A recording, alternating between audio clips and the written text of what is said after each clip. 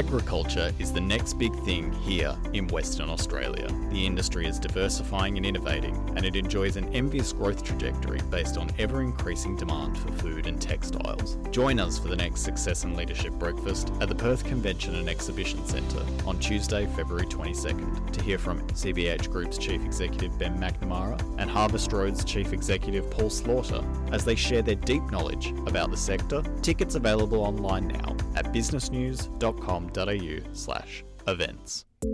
Good afternoon and welcome to At Close of Business, a daily podcast hosted by Business News. Is the public's enthusiasm for the Big Bash waning?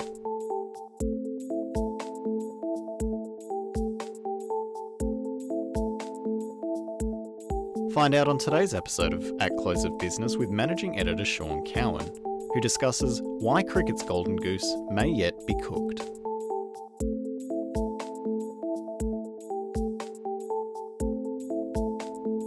But first, here's the news you need to know today.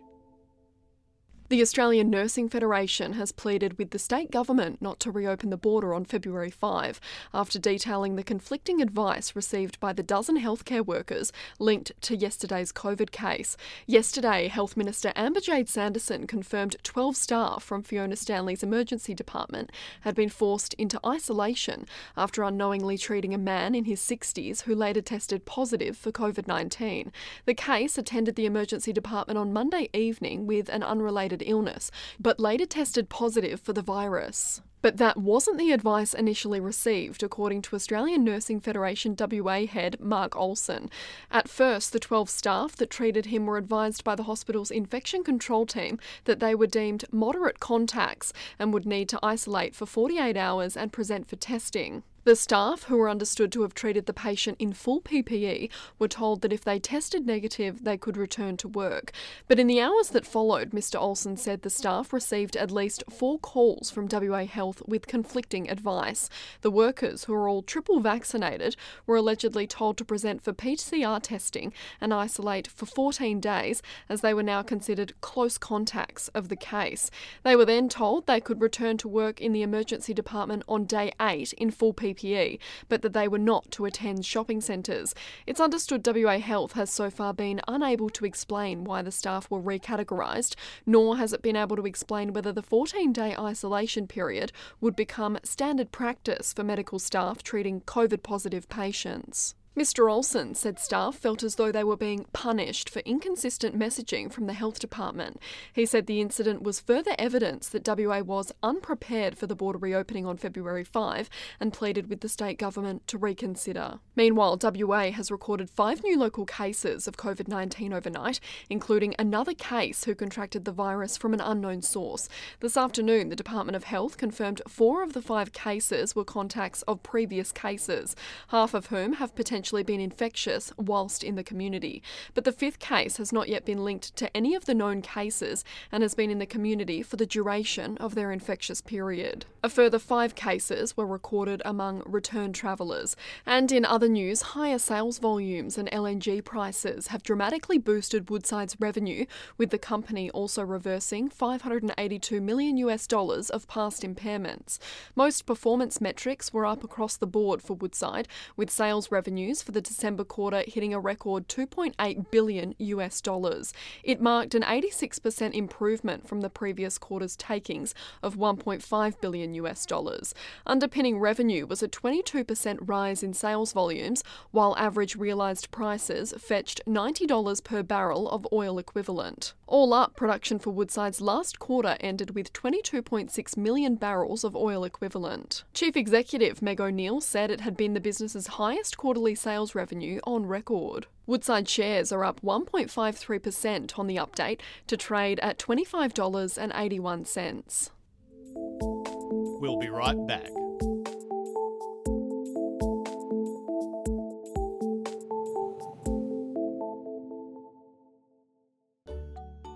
We understand that business relies on being informed.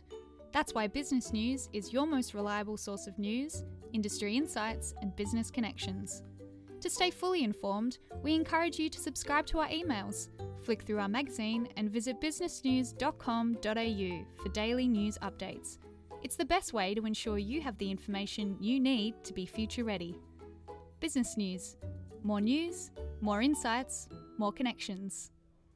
Sean, the sports column has made a return in our first edition of the year, and in it you've gotten down to business very quickly, and you've said that you loathe T20 cricket. Tell me why that is.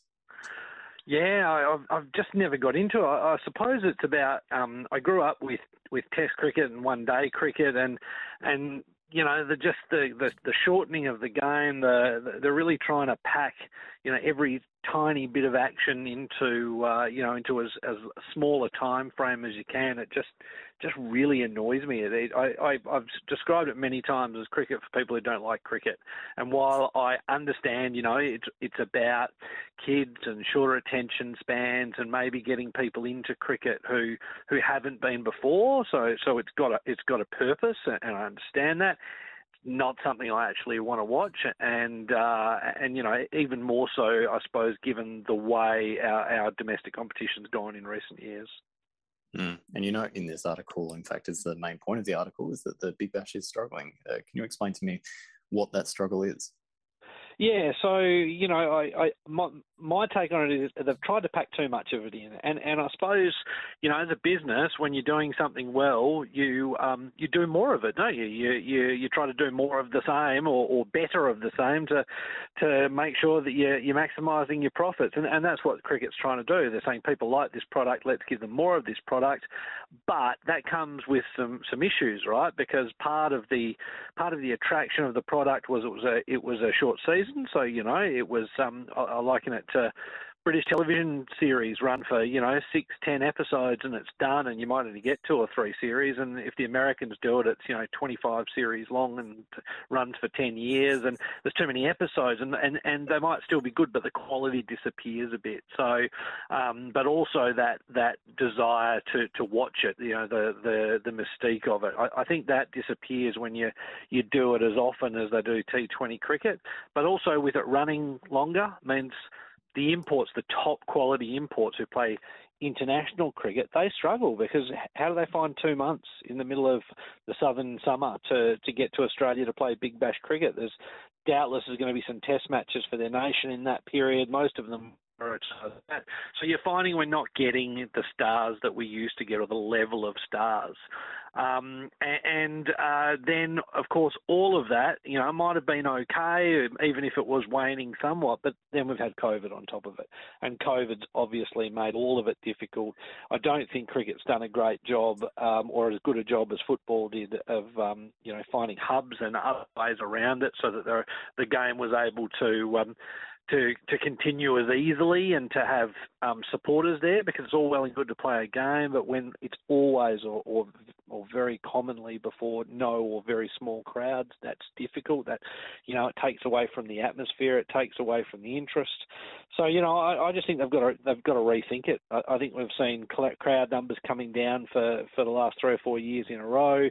They're dire this year. There's an excuse of COVID, but I think they need a reset. You made the point in the article as well that originally the Big Bash was established to fill the financial hole when summers when India wasn't touring. Yep. You also make the point that the format now needs to change to be about cricket. Can you talk me through a bit about how the Big Bash can change so that it can continue to be a sustainable operation? Yeah, so look, I think they actually should go back towards the original model a bit. So I think, you know, they've got 61 games in 55 days at the moment.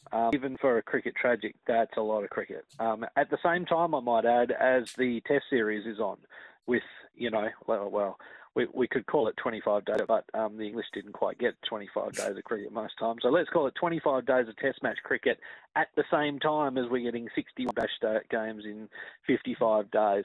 It's too much. Go back to what it was. When they started, it was a month-long contest, so those international stars could come along. We had the Shane Warnes and the Kevin Petersons coming along to play in those initial series, some of the recently retired international stars, but also some up-and-coming international players.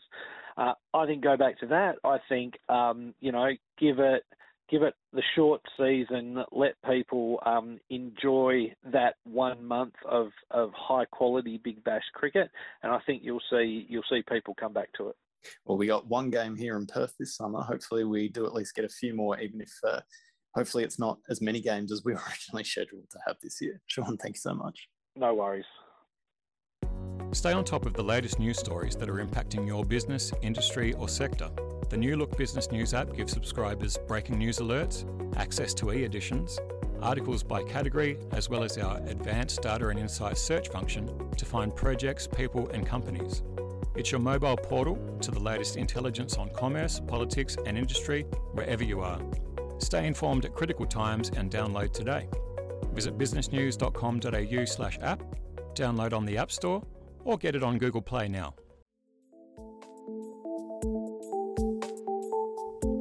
This podcast was brought to you by Optus Stadium, now taking orders for your next breakfast or lunch meeting. If you like what you've heard, head to our Spotify page to like and subscribe. New episodes of At Close of Business are available every day in time for our afternoon wrap.